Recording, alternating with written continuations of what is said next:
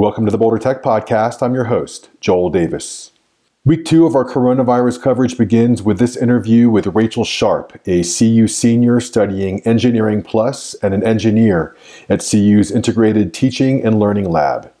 Rachel is managing 16 3D printers, cranking out masks for healthcare workers, part of the Make for COVID initiative.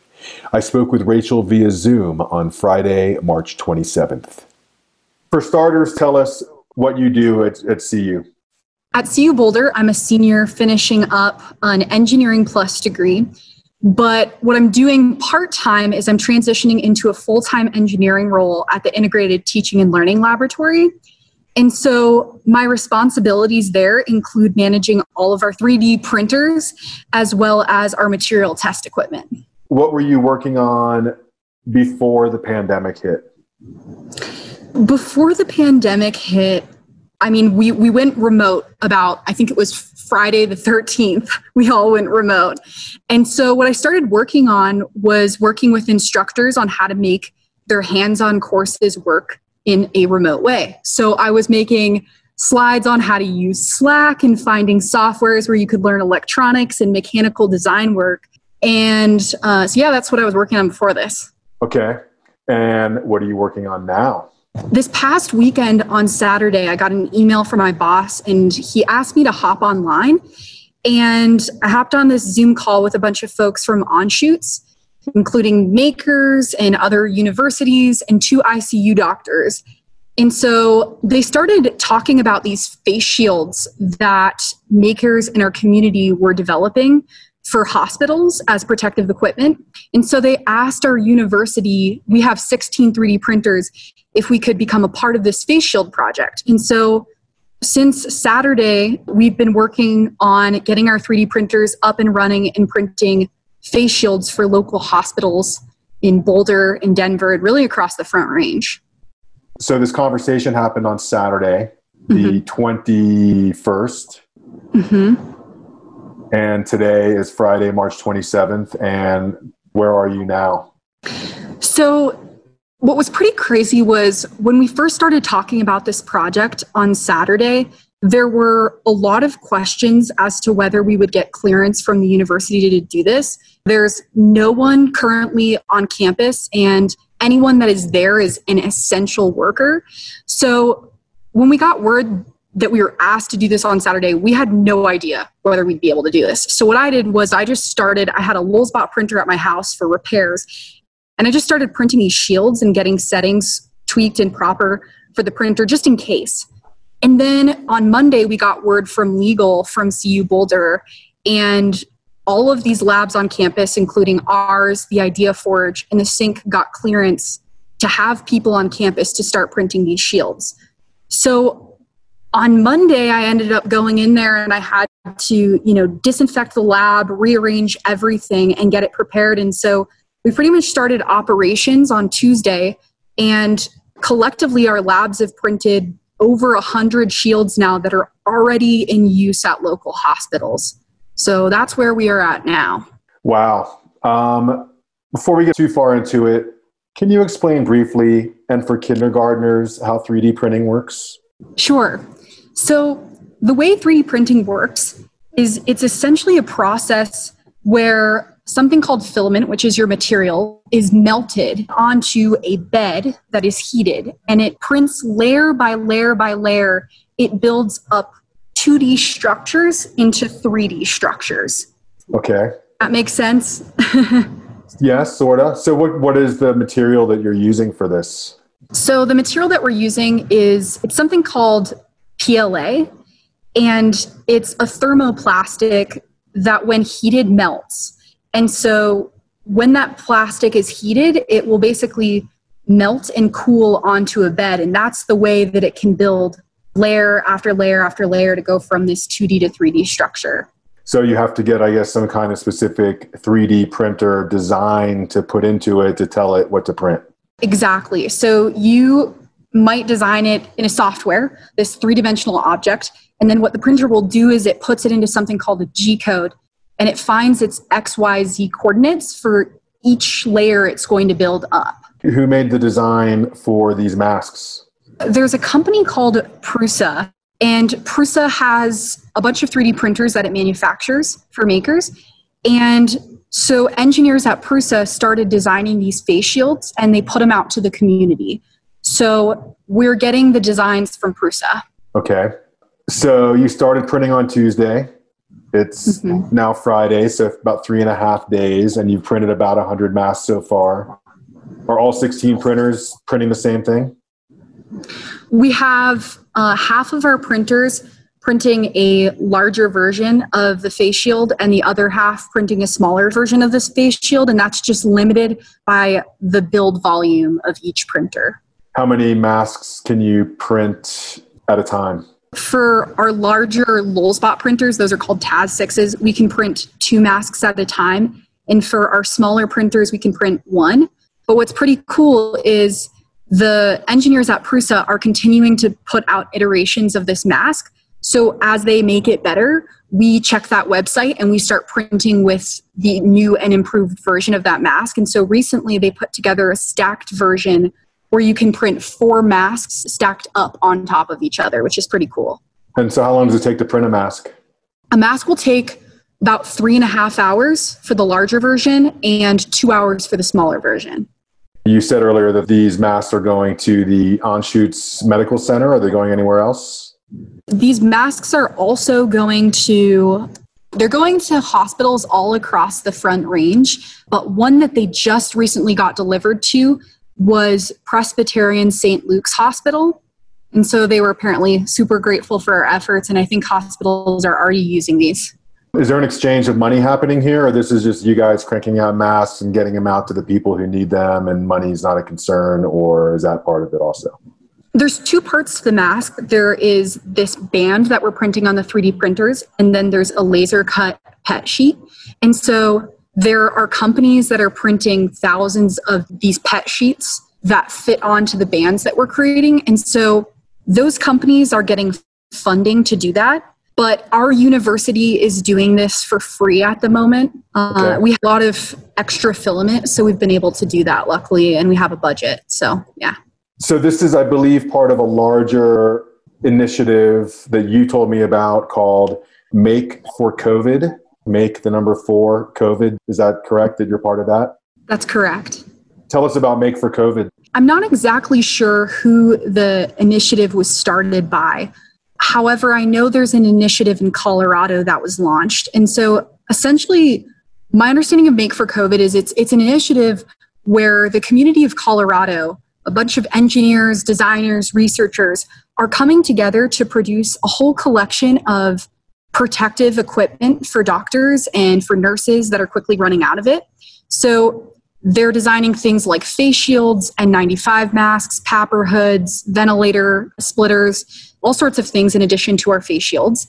And what they're doing is collecting folks in the local community that can test these, that can print these, and can produce these. And so it's really an initiative to collect makers to be able to fulfill the needs that we're currently missing in the community. What percentage of the people part of this are students? I'm not 100% sure. I think of the efforts at CU, I would guess that it's 70% professors and researchers and 30% undergraduate, graduate students supporting those professors and researchers. And right now, where you are, it's just you and your sister working on this big, huge, empty lab that I've seen you walk around in as we were leading up to this discussion. But it's just the 2 of you there.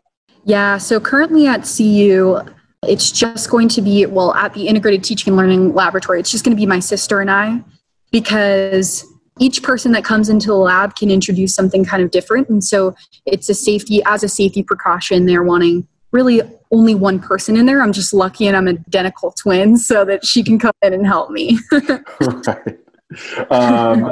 Right. But I imagine you're in touch with other teams around the state and maybe even a wider area than that about what they're doing, or are you guys just kind of on your own and just getting these masks out?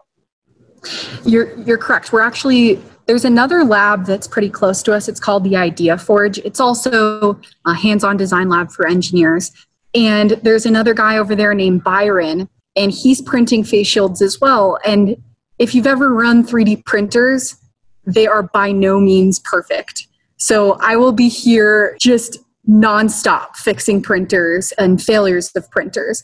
And so is he. So what we'll do is we're figuring out the optimal settings for our printer. So what we'll do is every day we'll have a phone call and we'll be like, what worked for you? And so we'll share insights of the tips and tricks and the things that we've tried that day. And it's really helped us get both of our operations working more optimally. Are you pretty much living at the lab? Pretty much. I go to bed. I was joking around with Lauren last night. You go to bed and all you hear is the sound of 3D printers and all you see is 3D printers when you close your eyes. So, yeah. Are you dreaming about 3D printers yet? Or dreaming in 3D? I really am. Yeah.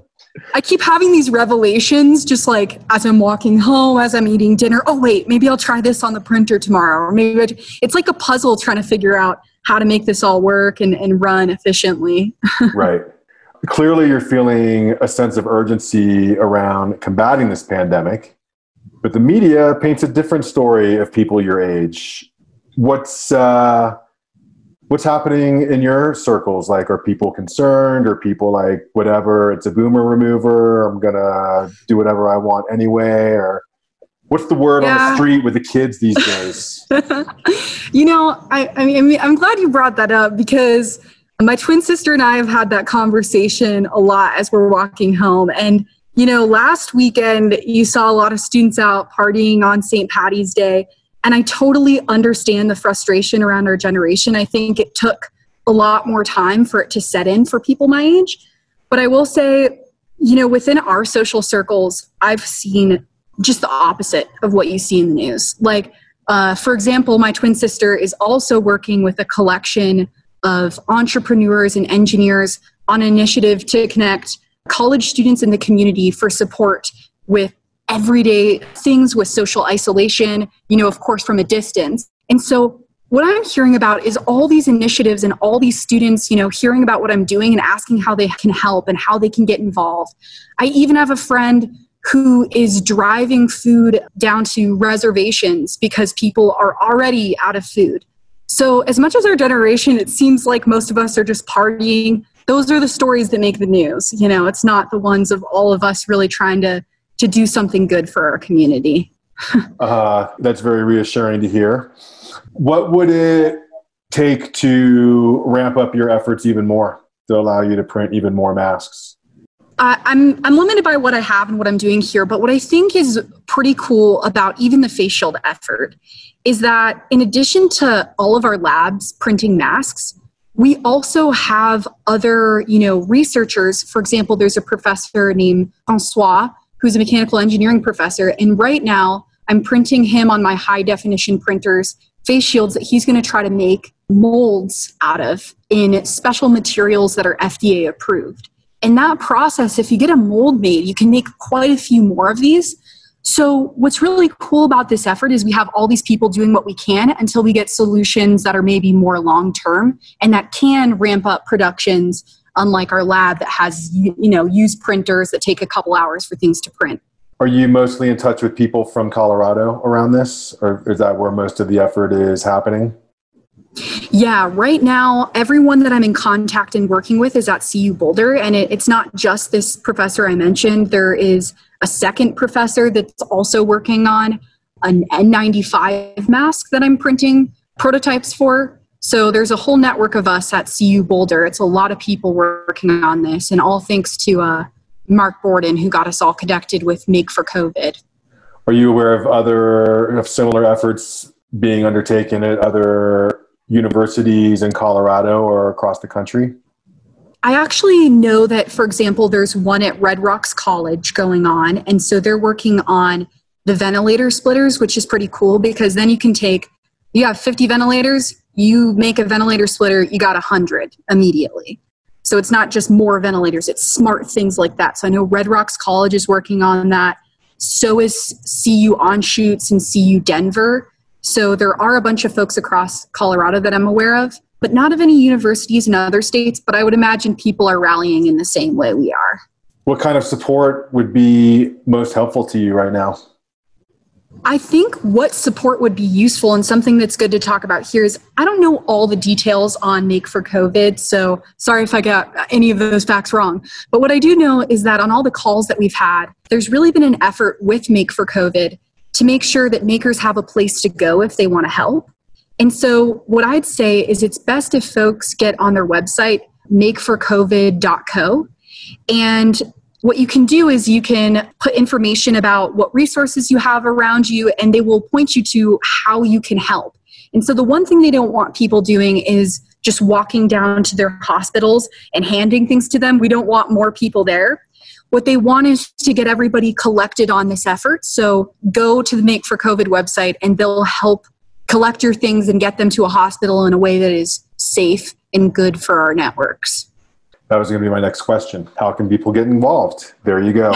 Go to makeforcovid.co and reach out. It feels like we're certainly in going through a very slow moving moment in history right now.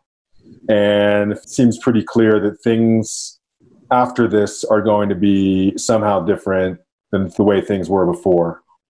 Have you thought about that at all and thought about what you might expect to see or would like to see coming out of this? I think you're right in a sense that it's like you get this sense that things are really starting to set in, that things are going to be different. And we really don't know how long we're going to be in this situation. And so I think one good thing that is coming out of this is a couple of things. I think we'll learn how to work better as a community because we have to. I think walls are starting to come down for people. You know, you're having all these Zoom chats with people in their home and their kids. And I think there's this whole thing going across where we all have these faces we put on everywhere we go. And when you're on a Zoom call in the middle of your house and your kid's nagging on you, you see the reality of what people's lives are really like. And so I think it's actually breaking down social barriers for people and kind of humanizing us all. So I hope that it builds more empathy. And I think finally it's teaching us all how to work better remotely. And I think the ability to connect across communities and to find out how we can work despite all the barriers and boundaries we have going on right now is a really cool skill for the building more, resilient communities. So I guess that's my hope for it. Okay. Anything else you'd like to add? Anything I missed? Well, I just want to give a shout out to my twin sister, Lauren, who's helping me out over here. It's a hard work what we're doing, but getting to do it together has been really fun. And I'm just appreciative to have her with me. So, yeah. All right. Well, Rachel Sharp and your twin sister, Lauren, thank you very much for your efforts. Thanks for your time today. And keep printing. Of course. Thank you very much. Bye. Bye-bye. That was CU Engineering Plus student Rachel Sharp.